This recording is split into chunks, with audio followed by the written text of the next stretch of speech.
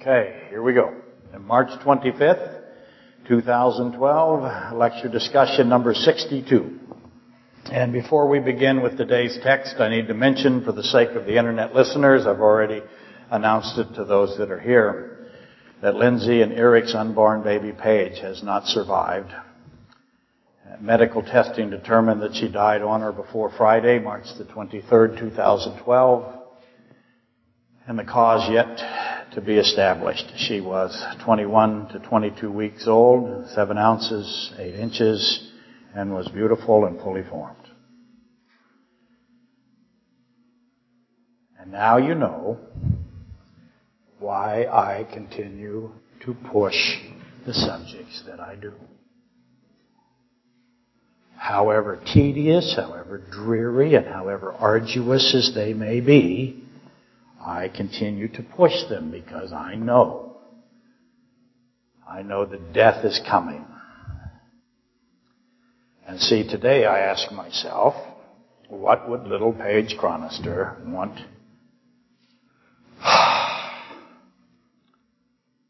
her grandfather to say? This is a world marinated, saturated in death. And the church has got to be a place that gets it. It's got to be a place you go. It's a refuge. Not from death, because obviously death is in the church. We're dying. But the church must be able to explain death. The why of death. Or if you will, the cause of death.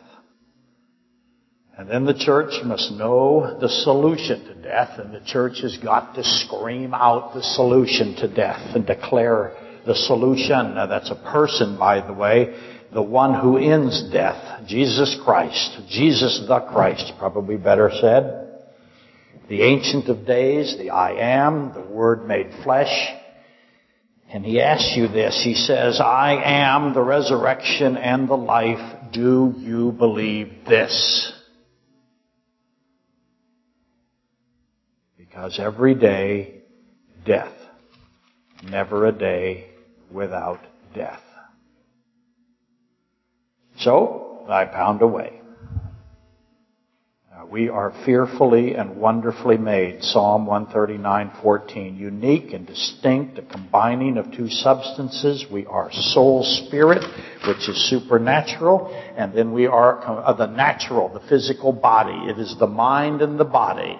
And you need to know by what process, when does the soul combine, become interactive, if you will, with the body? When did that happen and how does it happen? See, I know when the soul comes to the baby. I know when Paige got her soul, got her mind. I know how it happened. I can explain it. I believe it. It is obvious to me. I understand the two entities, the mental properties and the physical properties. We are consciousness. We have subjectivity, which is self-awareness. We know who we are. We have intelligibility, intentionality, and we express all of that through physical processes. That's how it works. So physical data is received, input comes in, then interpretation of that information occurs, understanding and a meaning is then assigned. That's the system. And you need to know that the interpretation, the understanding, the meaning, all of those are non-physical. All of those are irreducible. If you learn one word in the last few weeks, I hope this is the word, irreducible. Irreducibility. You have to know what that means. Because that teaches you, when you understand it, that mental processes are separate entities from physical processes. And if anything, you say it every day to somebody, certainly your kids. And if you ever go to a funeral and somebody asks you, what do you think of the death of your granddaughter, Mr. Chronister? Irreducibility. The temporary suspension of the physical system. But the mental system, the soul spirit, the entity that I'll call the soul spirit, survives. Physical death comes every day. So you have to understand irreducibility. I cannot reduce a mental entity, a mental process, understanding, meaning, a thought, love. I cannot reduce it to a physical particle. That's important to know. That's evidence of the soul. So the supernatural, non-physical self or soul or spirit or mind, whichever you want to do, it's working in concert with the physical machine. In Page's case, the physical machine is dysfunctioned. But the spirit mind is still in existence. The two distinct substances interact. They're entangled. And as you know, I have created satirically what I have called Chronister's first and second laws. Chronister's first law is my response to emergentism. That's the fallacy that says that non-physical entities are the results of a physically reducible process.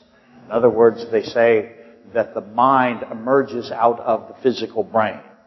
And that is a fallacy. You cannot get a non-physical substance from a physical substance. It is not logical and it is not possible. Chronister's second law of the continuity of the soul in the mind, which is my response to those who teach that the soul spirit is either annihilated or rendered inoperable at physical death. And that's a position, as you know, that is contrary to Scripture and is insulting and disrespectful to the character of God. God won't do it. You need to know why He won't do it. But He won't do it. First and foremost, it's not good.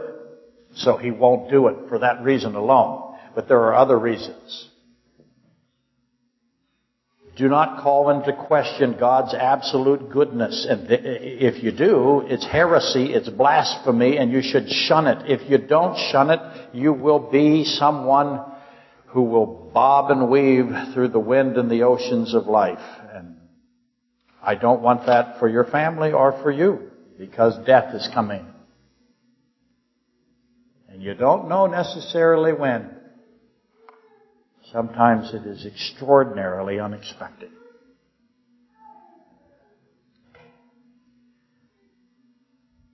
So the answer, when the phone rings, by the way, as a math person and as somebody who sees so much of this, I expect it now. And when the phone rang, I knew what the phone meant. And my answer is what? The mental entities are irreducible. And therefore, not subject to physical death. The continuity of the soul must be true because of the goodness that it requires of God. And thus is true because God is good. And no other explanation can exist based on that alone. But if the continuity of the soul is not true, there is no resurrection and no means of self-identification. That can't be possible. Why? Because God is good. I have irreducibility and I have the goodness of God. And I hope you all understand those two at least. I hope you do. Where then is little Paige? What's happening to her? Little Paige Chronister was escorted, just like you will be, just like I will be, unless that rapture thing sometime this weekend, which is my other plan, by the way. But she's escorted. We are never described by the Bible, by God, as being a physical entity ever. We are always called a spiritual entity. Her soul, spirit, mind, her being, made of a supernatural substance, has survived the physical death of her body. She is immortal, just as all of us are. And her destiny, her destination is into the presence of her Creator, escorted there by her heavenly assigned angelic beings. I know she's there because she's immortal and she did not reject Jesus Christ. And Jesus Christ, because He is absolute, pure good, has a system in place for her, where she is nurtured and educated and she grows and she has growth of personality and development of her mind, and she waits for what? Does she believe that He is the resurrection and the life? Yes, she does. So she waits for her resurrection of her body and the recombining of her soul, spirit, her mind with her body, and she is put back into service. That's the plan.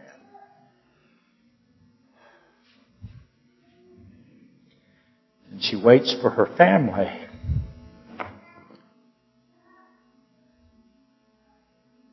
Just like all of us will, so that we will be forevermore as God intends.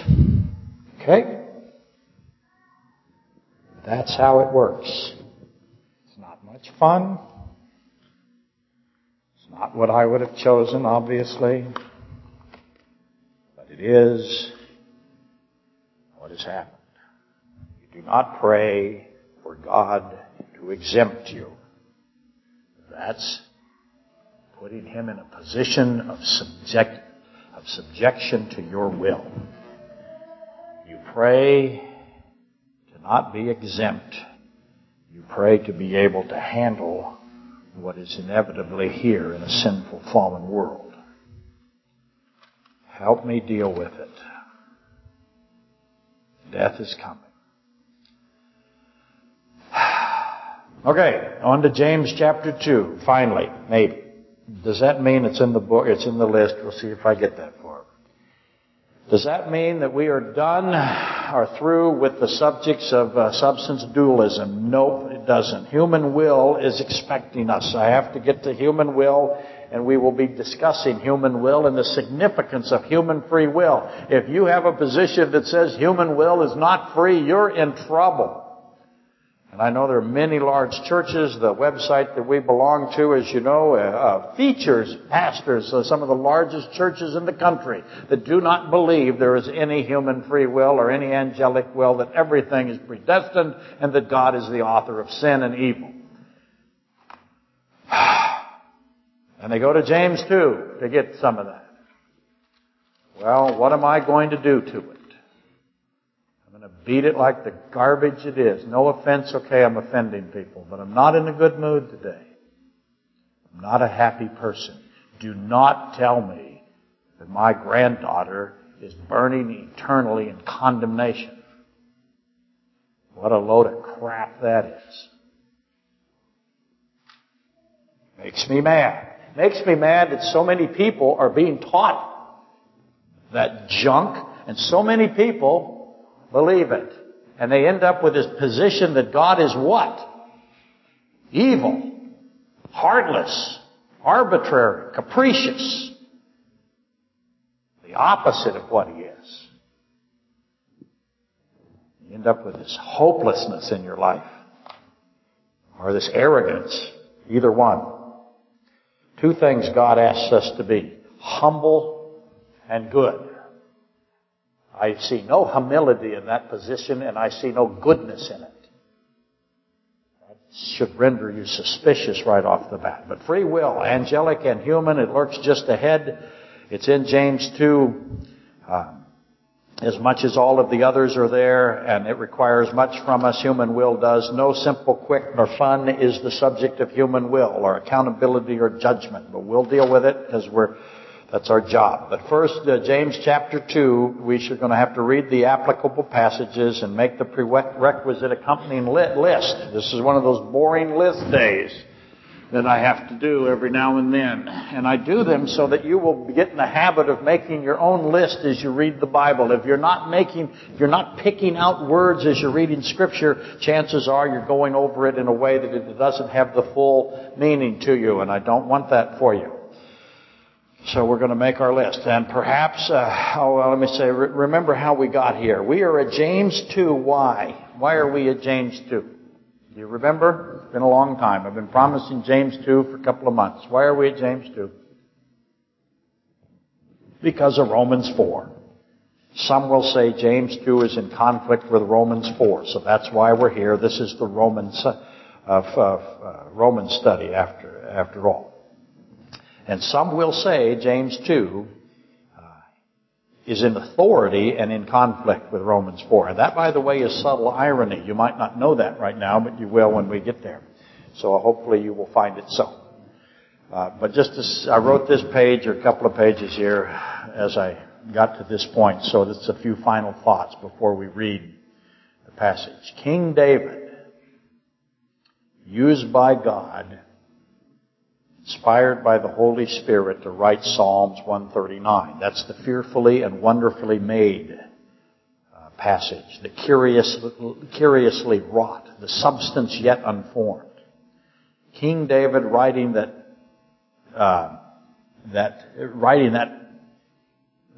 part there, wonderfully, fearfully, curiously, substance yet unformed. He connected it to something.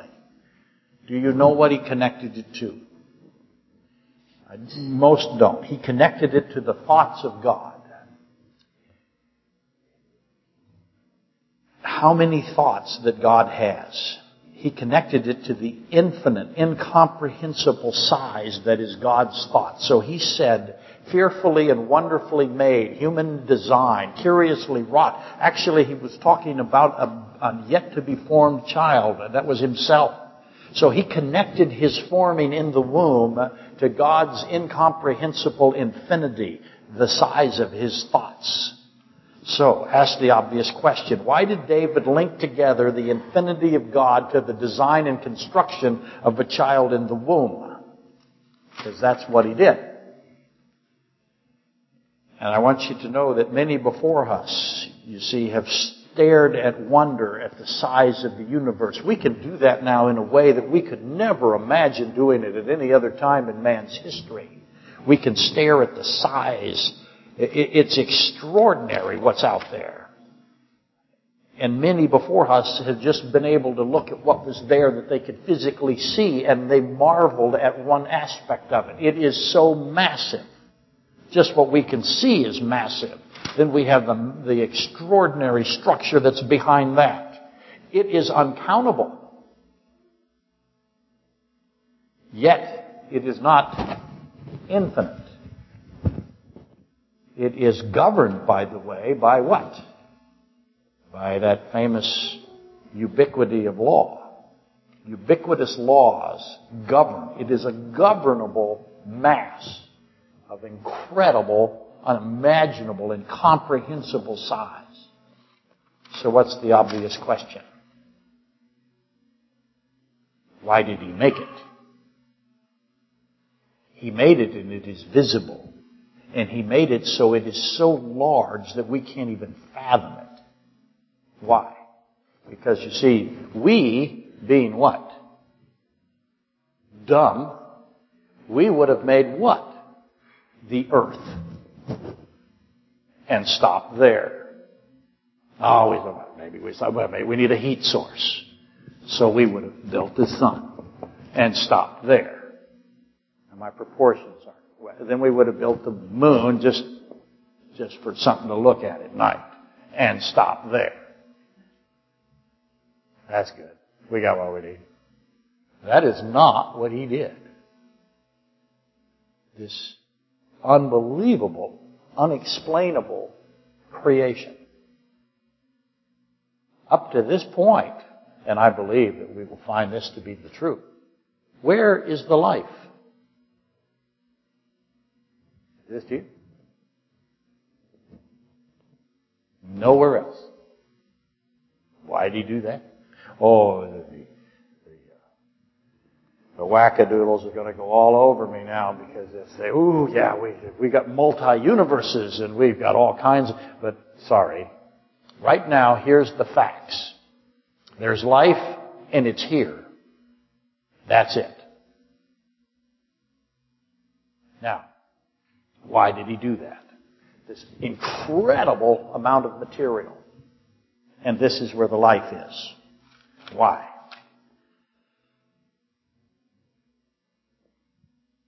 What I want you to understand is that massive amount of structure is governed by His laws. And the universe, therefore, is a testimony of the sum of God's thoughts. He runs it. How big a machine is it? He controls it. He built it. He has all of these little parts in it. Trillions and trillions of parts. And He's got it what? Under control. He knows how all the pieces fit and what they do. So that you would look at that incredible machine and go, I am without excuse. You are without excuse about what? His existence, His creativity. Now, whenever one contemplates the size of the creation, then one should come to Romans 8:22 and 24, or 25, sorry, 8:22 through 25. All of this creation does what right now? This incredible, massive structure does what? It groans and labors. Why? Because it is under the curse of what? Death and sin. By the way, that's what? Death and sin. That's redundant. Sin is death. Death is sin. You can just say sin, or you can just say death. All of creation groans and labors as we ourselves groan, waiting for the redemption of our bodies, the blessed hope, the expectation of the unseen, the spiritual reality. That is what is being taught in Romans 8:22 through 25. But all of this that He has created, all of creation groans and labors. All of us groan and labor. And once again, the connection between the sum of God's thoughts and the design and construction of the human form, just like Psalm 139. Why is the human form and God's infinite thoughts put side by side? And I submit that this is the human will, or will itself, that is being addressed. Because death and sin comes from what? It is derived from will. Unless you say it is derived from God. So those are your two choices. Death and sin. By the way, I have talked to people, they don't come here very much anymore. They'll show up occasionally.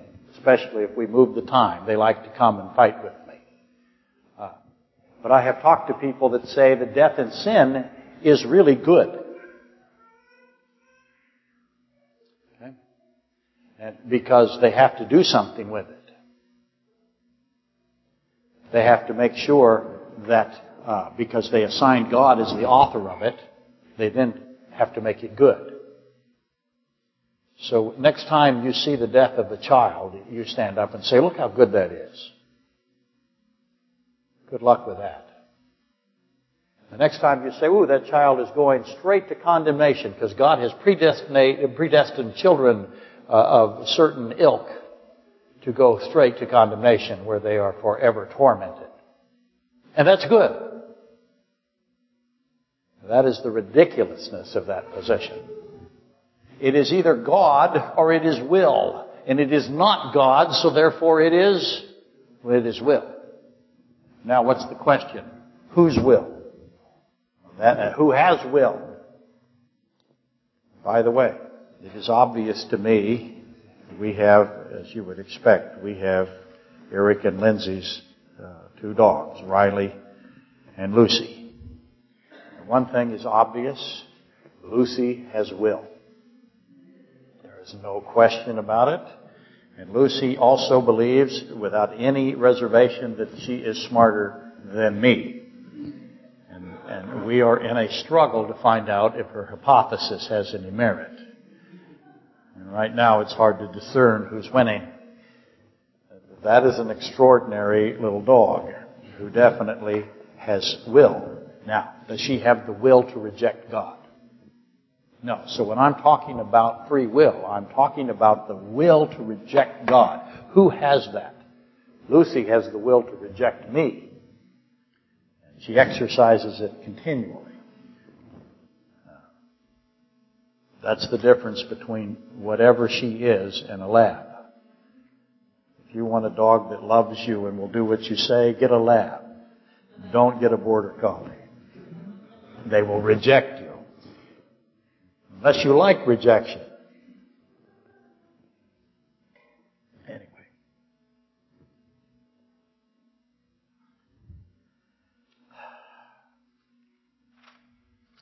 Groaning and laboring is the result of sin. That is the result of the will to reject, the will to rebel, the will to be against, or what's called before God in Scripture. Before God, against God are interchangeable. All of creation and all of humanity, groaning and laboring, which leads us to the most obvious of the obvious questions, or what is called the solution question. How much must be done in order for the solution to sin to be good? What does he have to do for this to be good? I will give you the human idea. I have an earth and I have people on it that don't like me. What do I do to them? The human would be to destroy all of it.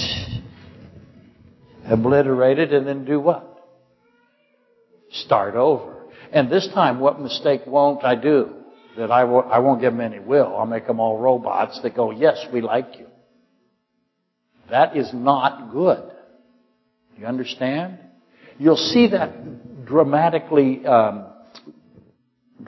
theodicy. You'll see the dramatic theodicy of that all over the Old Testament, won't you? Where God will say to Moses, I will blot out Israel. Is he really going to blot out Israel? No, he's illustrating his goodness there. He is in the role of justice, Moses in the role of mercy. The conflict between love and mercy. What must be done in order for the solution to sin that has caused all of creation, all of matter to be groaning and laboring? What must be done in order to fix all of it? How many pieces must be fixed? How many pieces are there? They're uncountable. Who can fix this? Who can go around and fix trillions and trillions of pieces? Who even knows what they're supposed to do? They all have to be fixed. I took apart a stereo when I was about 12 years old because I was certain that I understood Magnavox better than the Magnavox Corporation.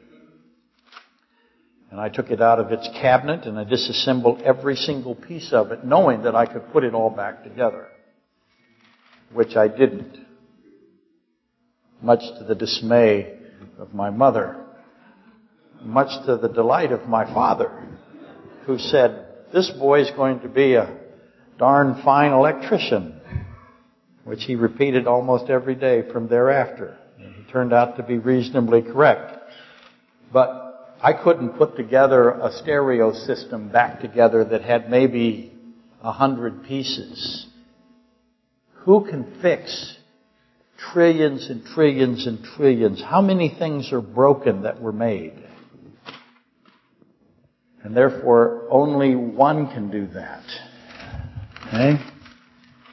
The solution has to be pure good. There's only one solution. There's only one who can put the solution into place, and it must be pure good. Except no solution to this problem posited by a theologian that fails to meet the requirement that the solution must be pure good. And remember, goodness incorporates what in it? It incorporates justice and fairness. Without justice, there is no goodness, and therefore judgment of sin will occur. It has to occur, or there is no goodness. Do you understand that? You understand that if I allow unjustness to go on without judgment, that is not good.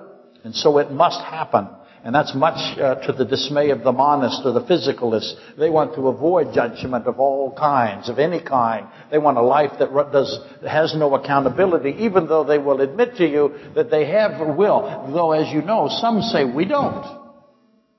The physicalist will say we don't have will very often, and that's why we'll have to resurrect that topic.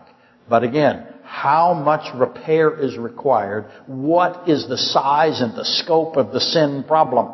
The groaning and the laboring problem? Who is able to deal with it? And do you see now, I hope you always have, but do you see the recognition of the immensity of the problem requires that Christ be God? If you ever take any of the deity of Christ and set it aside for any reason, the sin problem can't be dealt with. Too many pieces. That is why the kenosis position of Philippians 2:7 cannot stand. And that is why I gave you Exodus 21 last week as your homework assignment. How many have solved Exodus 21? Do you even remember Exodus 21? That is where if I beat the slave for a couple of days and he doesn't die, then I'm not punished.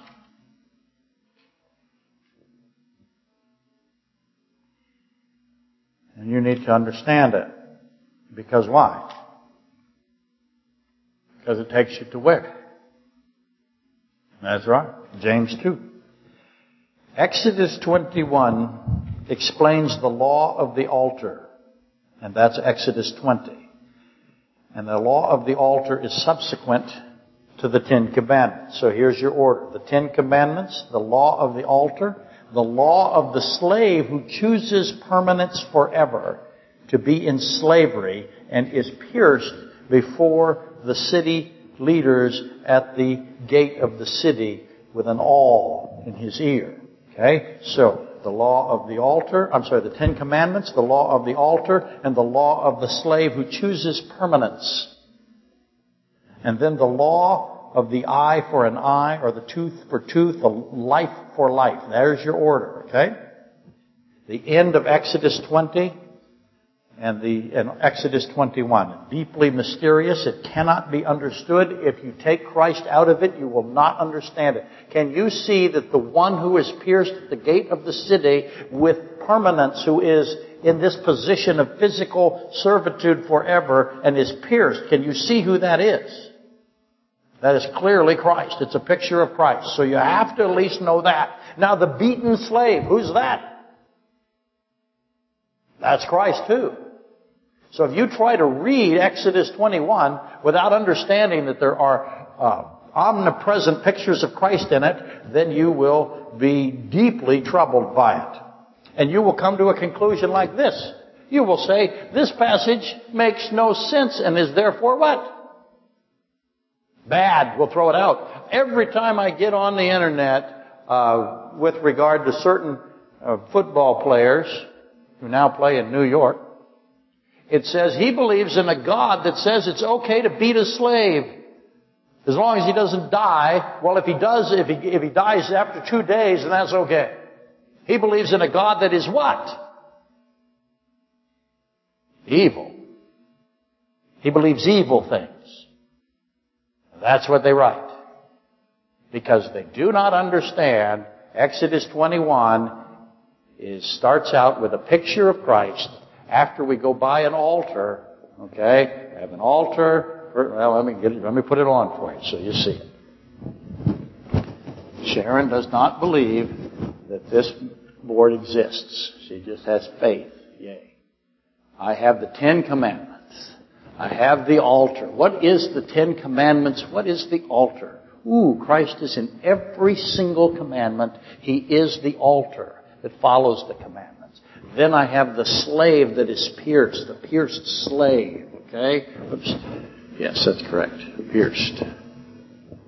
Okay?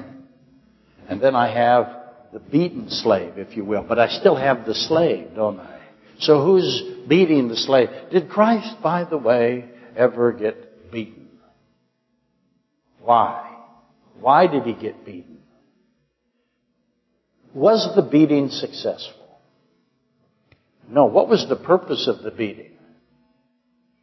The purpose of the beating was to do what? Did the Romans on their 3-day weekend, I'm being funny about that, don't hold me to that, want to go and haul this guy up the road and put him on a road and all that work?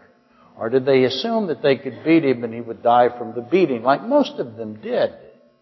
But he didn't die from the beating, did he? How hard do you think they tried? What does this have to do? Where in the Bible can I find the beating of Christ? Where in the Old Testament can I find it? I can find it at Exodus 21. And if you don't know that, then you say stupid things on the internet. Nobody corrects you. Why doesn't the church rise up and say, hey, the purpose of Exodus 21 is to talk about the beating or the suffering of Christ? How come no one ever responds that way? I dare you to find one post that says Exodus 21 and the beating of Christ are the same thing. Dare you. You won't find it. How come? What is wrong with the church? The church is filled with who?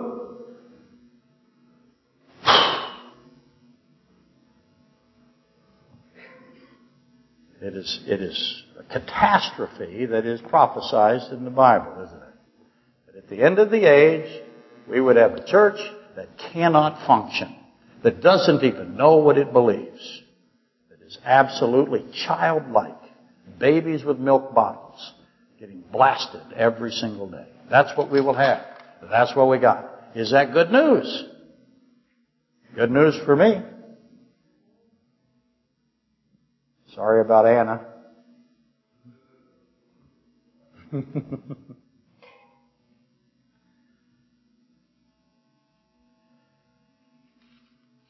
They beat him and beat him and beat him and beat him and beat him, and what happened?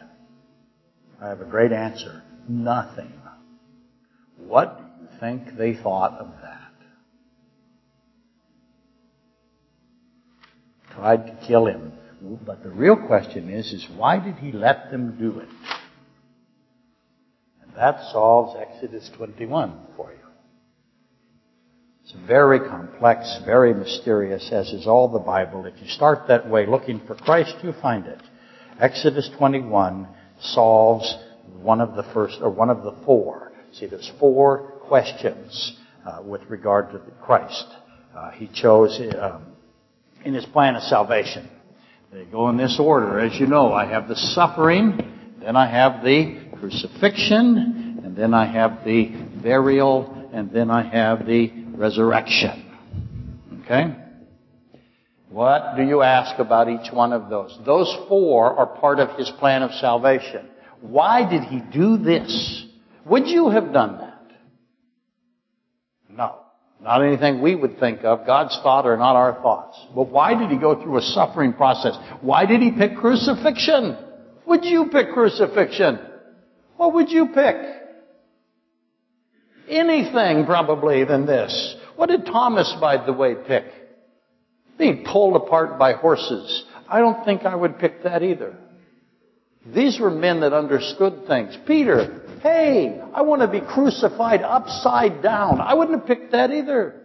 But they really got it, those apostles. They really got it. They understood physical death and the survivability of the mind. They really had it solid. Paul, hey, light me on fire. I'll be a torch. That'll be cool. Why did he pick crucifixion? He has a reason. What's the number one reason, by the way? He got to go where he wanted to go. He got to have his feet on top of the skull of Goliath, on the very mountain that Abraham is going to be mentioned in James 2 about, where he took Isaac. Okay? But he also had 2 guys with him, one on each side equidistant from him. That was important to him. All kinds of things going on. Why did he pick burial? Why did he pick, why his resurrection, because as you know, there are many sects today that do not believe he was bodily resurrected. But he has to be. This is, just to make sure, this is good. And it is the only possible way it could have been done. Exodus 21 explains that one, suffering. Tells you it's going to happen and explains why. And by the way, this nicely sends us to James 2, as I started to tell you, which begins with the context showing favoritism to the man with gold rings and fine apparel, and showing disrespect to the poor man in filthy clothes, showing partiality. Romans 2:11 says it definitively, God is not partial, has no partiality. But James 2 is going to start with partiality in contrast to that. And it's going to return us to the rich man again, the rich fool. I hope you remember the rich fool. We covered it a few weeks ago. Just in case you think I don't have a plan, I know you think that. It's okay to think that, to be suspicious. By the way, I noticed the lady in the purple hair on the news. Her ministry is now being declared to be completely fraudulent. She has hundreds of millions of dollars that they have rat-holed away. So, anybody listening to me on the internet, quit sending your money to these gadflies that got purple hair and sit in big thrones. They're crooks. Now, they can sue me. They won't dare. I'm judgment proof. That's why I resent them. No, I resent them because they're criminals. They have criminal minds. And they prey on the weak. They prey on the ones that can't figure things out biblically. And they destroy them for their own gain. And they have hundreds of thousands of dollars in garbage strewn all over the place that they call toys. They love their stuff. They are rich fools that are taking advantage of the church. Lovers of money. And they are the opposite of God, because lovers of money, a rich man, if you will, is a symbol for the opposite of God. Loving money is the opposite of believing God. Loving money is the opposite of dualism, if you will. Loving money or rich fool are those who do not believe God exists. They are the physicalists, or if you will, the philosophical evolutionists of today. Okay? If that doesn't make sense to you, how I got from loving money, the love of money, 1 Timothy 6:10, to monistic thought processes, or focusing on physicalism, or hedonism, or narcissism, see Lecture 56, February 12th, 2012. You might remember as we went about collecting and comparing all of the rich men, because that's what I started to have you do. I wanted you to understand that rich men is a symbol. We did it because of 1 Timothy 6:10, because what does he say there? He says the love of money is the root of all evil. There's something about the love of money that is the root of all evil. And I will tell you that it begins in one aspect of it is the denial of the spiritual aspect of the human construction and the spiritual aspect of God himself, or the creator aspect. So loving the physical, that becomes monism. That becomes saying that there is only physicality. There is no spirituality at all. There's only a spiritual reality, only a physical reality, no spiritual reality. It's being physically based. That is what the rich fool or the rich man begins to typify, because it's craving control and power over others. That's why you love the money. You think you're going to get stuff. You're going to be the purple-haired lady. And you're going to have all this stuff. And you're going to have fame. Why do you want fame of men? Why do you want men's adoration? What's in it for you? That's physically thinking, not spiritually thinking. God does not desire that of us. Does not want us to crave control and power and enslavement over others. Thinking in great delusion that you can be, or I can be, an owner or a possessor of things. We can possess nothing. What are we? Do we own the vineyard? Do we own the grapes? Do we own the wine? Do we own anything? We own nothing. What are we? We're employees. Do you like that? Learn to like it. Is that the opposite of that is the rich fool. We're the stewards. We're the workers. We own nothing. We don't even own ourselves. He owns us. And by the way, Paige gets that. Because she returned to her owner, her creator, her heavenly Father. How good a job is he going to do taking care of her? Pretty good. Compared to me. Do not love the physical. Do not love money. That's what loving money is. It's loving the physical. So you see this now, this continuity, this connection between 1 Timothy 6:10 and Exodus 21. Maybe you don't see that, but also James 2. And hopefully you're going to see how they all fit together. Okay, let's go and take a run at James 2 and make our list. What is this? This takes a lot of time, and it is boring, and it is difficult. I know it. I wish I had the talent to make it what it really is, which is extraordinary and exciting and life-changing, but I can't do that. It's not the text's fault. It's my fault. And that's just how it's going to have to be.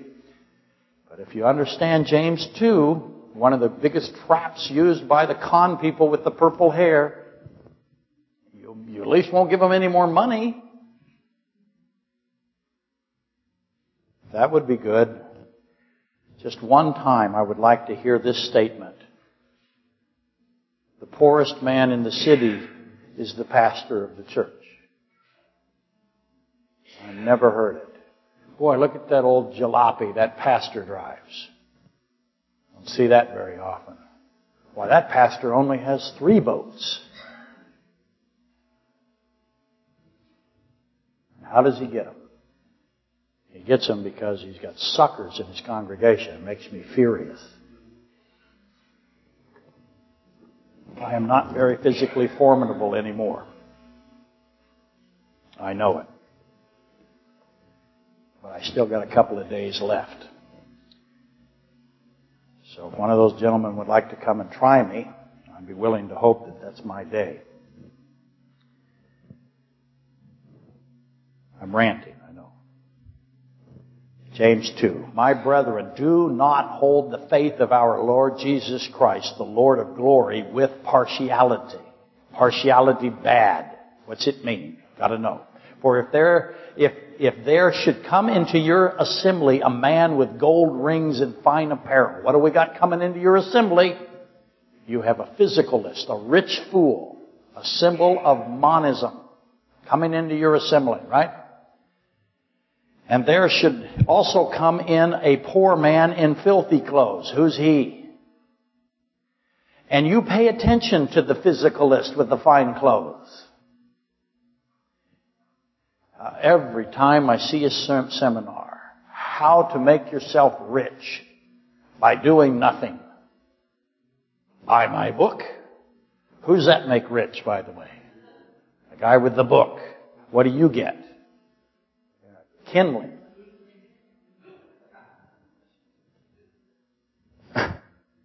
Those, by the way, are filled. And how does he look? Does he ever go up there looking like a guy that just got hit by a bus? No. How's he dressed?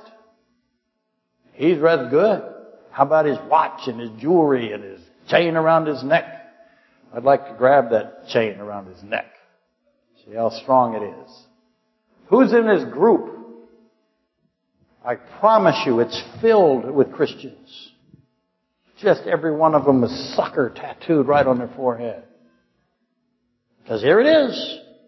The rich man with the fine apparel and the gold rings. You watch these guys on TV. How do they look? Does this describe the televangelist of the day? Sure does. Only thing left out is the purple hair lady. Gosh. And you pay attention, but the filthy clothes, so you see this contrast, the poor man and the rich man. And you pay attention to the one wearing the fine clothes and say to him, you sit here in a good place. And you say to the poor man, you stand there. Or sit here at my footstool. Have you not shown partiality amongst yourself and become judges with evil? calling partiality evil. Evil thoughts. Listen, my beloved brethren, has God not chosen the poor of this world to be rich in faith and heirs of the kingdom which He promised to those who love Him? Now let me say really quickly, are all rich people evil? No. There are rich people who have money who are not physicalists and monists, who are not loving the money. How many of them are there? Not very many, baby. It isn't the money, it's the love of the money. The love of the money turns you into a physicalist. But you have dishonored the poor man. Do not the rich oppress you and drag you into the courts? In other words, do not the rich seek to control and enslave you? Don't they want power? Why do they want power over you? Because they are what? Monistic. That's why they believe this is it. They don't think there's any accountability, there's any judgment. They don't believe they have a spiritual side. They do not believe that their mental entities are distinct from their physical properties. Do they not blaspheme that noble name by which you are called? If you really fulfill the sovereign law according to the Scripture, you shall love your neighbor as yourself. You do well. But since you show partiality, you commit sin and are convicted by the law as transgressors. For whoever shall keep the whole law and yet stumble in one, he is guilty of all. For he who said, do not commit adultery, also said, do not murder. Now, if you do not commit adultery, but you do murder, you have become a transgressor of the law. So speak and so do as those who will be judged by the law of liberty. For judgment is without mercy to the one who has shown no mercy. Mercy triumphs over judgment. What does it profit, my brethren, if someone says, that's a key phrase in James 2 and understanding it. He has faith, but does not have works. Can faith save him? If a brother or sister is naked and destitute of daily food, and one of you says to them, depart in peace, be warmed and filled, but you do not give them the things which are needed for the body, what does it profit? Thus also faith by itself, if it does not have works, is dead. But someone will say, there's another key. What do you have to do now? Figure out who these someones are and why are they saying these things? And are they right?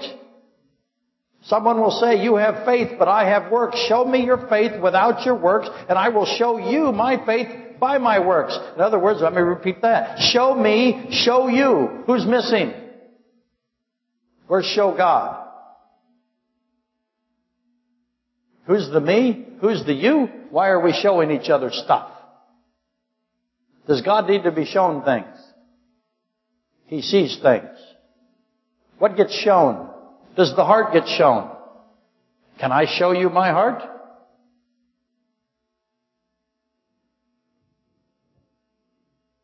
You believe that there is one God, you do well. Even the demons believe and tremble. But do you want to know, O foolish man? Notice the rich and the foolish man tied together here again. That faith without works is useless. Was not Abraham our father justified by works when he offered Isaac his son on the altar?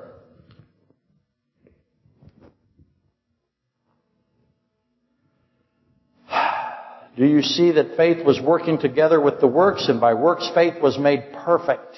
And the scripture was fulfilled which says, Abraham believed God and it was accounted to him for righteousness.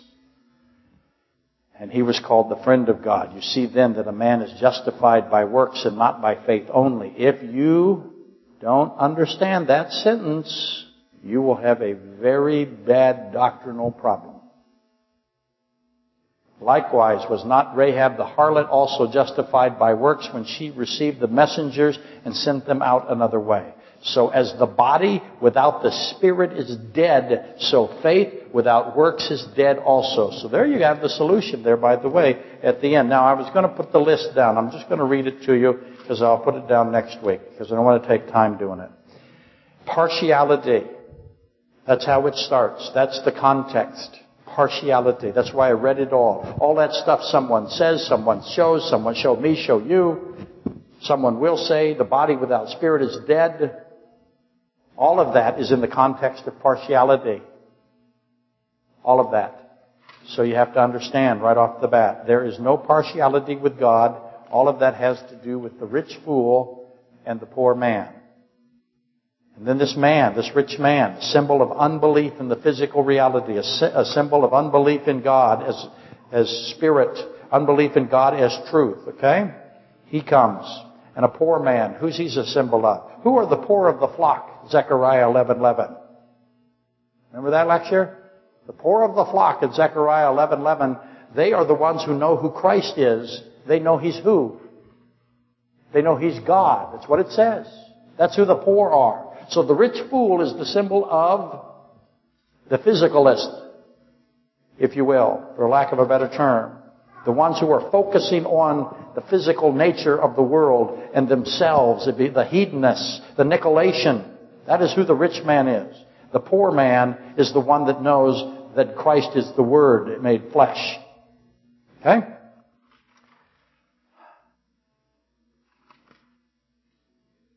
I left out judges, didn't I? Yeah, become judges with evil thoughts. Judges takes me back to Exodus 21. Number F, if you're following along on the internet. Rich in faith, spiritual, as opposed to rich in money, which is physical. That's the next line in the list. Heirs to the kingdom. By the way, which kingdom? You have 5 kingdoms. You have to figure out which kingdom this is. Dishonored the believer by showing partiality to the physical thinkers or the physical focused. The rich, modest oppressors. The rich fool, again, symbol of unbelieving. The rich blaspheme God, number M, or letter M. How so? How is it that the rich blaspheme? As it says so.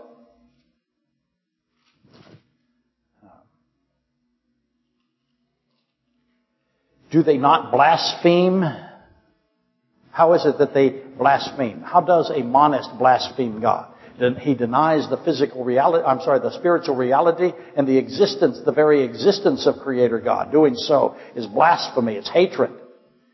And then you have this, you shall love your neighbor as yourself. That is literally it's sovereign law, not royal law, in case you see that. And it's Leviticus 19:18. And then he says very clear, show partiality, you commit evil. So partiality is evil. Why seating a rich man who is adorned at the front and giving homage to him and casting aside the poor of the flock? I hope you see why one is evil and one is the poor of the flock is the one who recognizes the deity of Christ. If you don't do the whole law, it says, item Q, if you don't do this one point, you're guilty of all of it. And then this linking of adultery and murder. You'll notice that Christ does that in Matthew 5:21 through 30. There's a relationship between adultery and murder. Why? What's adultery to God? It's abomination. What's abomination to God? It is what the Antichrist does, the abomination of desolation. What does the Antichrist do? He puts himself in the temple and he says what? I am God. God calls adultery. That's what abomination, adultery, same word. I have a physical created being who declares himself to be God, and what happens to the world? They all believe it and they all worship him. So again, we have this adultery. And then if I have adultery that is that element in it, why is that murder? Every time I convince somebody that there is some other God or there is no God, what have I done? The spreading of adultery is murder to God. So that's why those two are all together. The law of liberty, I think you're going to see that is a grace-based description there. Mercy and judgment. Someone says, one of you says, needed for the body. Faith and works. Someone will say, show me, show you. Again, show God is not there. You believe, demons believe, fools. Abraham in Genesis 22, where he is sacrificing Isaac, and Abraham in Genesis 15, and finally Rahab. There is your list. Let me run through it really fast again. for, without me adding my editorializing, partiality, a rich man, a poor man, judges with evil thoughts, the poor of the flock, if you will, rich in faith versus rich in money, heirs to the kingdom, dishonored the believer, rich oppressors, the rich blaspheme God, Leviticus 19:18. Partiality is evil. And conviction, whole law, one point of the law, guilty of all if you fail at that one point, adultery, murder, law of liberty, mercy, judgment, someone says, one of you says, needed for the body, faith works, someone will say, show me, show you, you believe, demons believe, fools, Abraham at Genesis 22, Abraham at Genesis 15, and Rahab. There's your list of the elements of James 2. Now, salvation determined is the belief side of it. Your salvation is determined by your believing. Your salvation is demonstrated by your understanding. I'm sorry. Said that wrong. Getting tired. Your salvation is determined by what you believe. Your salvation is demonstrated by what you express. Does that make sense? I demonstrate my salvation by how I express my salvation. I have an interpretation and a meaning and an understanding and intelligibility, and that's converted into physical expression. That solves James 2. Does that make sense to anybody? Anybody still with me here? Probably not. The piercing of the awl, or the awl piercing the ear in front of the judges at the gates of the city, is what kind of procedure? It is a physical procedure. It is an expression of what in the slave? Of a commitment. It is seen by men. It is witnessed. It is testimony. That solves Exodus 21. The beating of the slave is testimony of who? Who is testifying while he is beating the slave? Is the slave testifying? Let's narrow it down. No. That solves the suffering. Let me repeat it. Your salvation is determined by what you believe. And then what you believe is expressed by what you demonstrate. So, is what you're demonstrating saving you? No. What is saving you?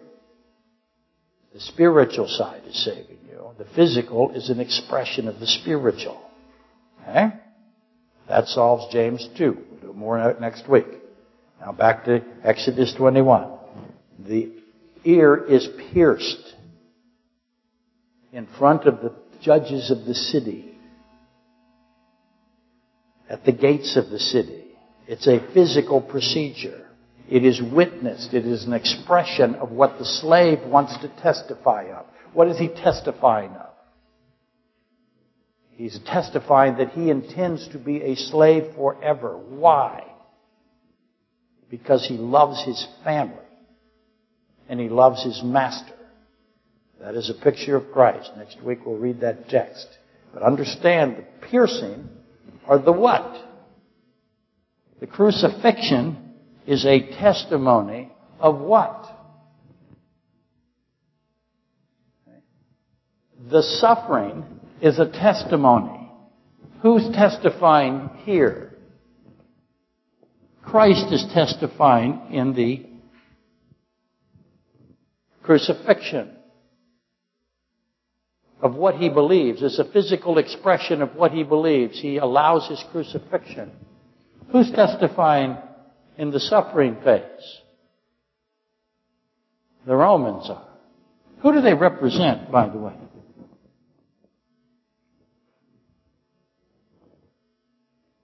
Did they think he was God? If they did think he was God, would it have mattered to them? What were they testifying of? Man's desire to what? Man is so stupid that he thinks he can do what? He can beat God to what? To death. Man desires to kill God. So that's how those two are related. That is how the slave pierced after the altar and the beating of the slave fits together in the four phases of the redemptive work of Christ with regard to the crucifixion. So, I hope you get that. Suffering is witnessed also, isn't it? And it is physical testimony of man's mind, expressed. It's revelatory. Man's what? His hatred for who? For the very one that creates, the very one who sustains him. Let's rise and be dismissed.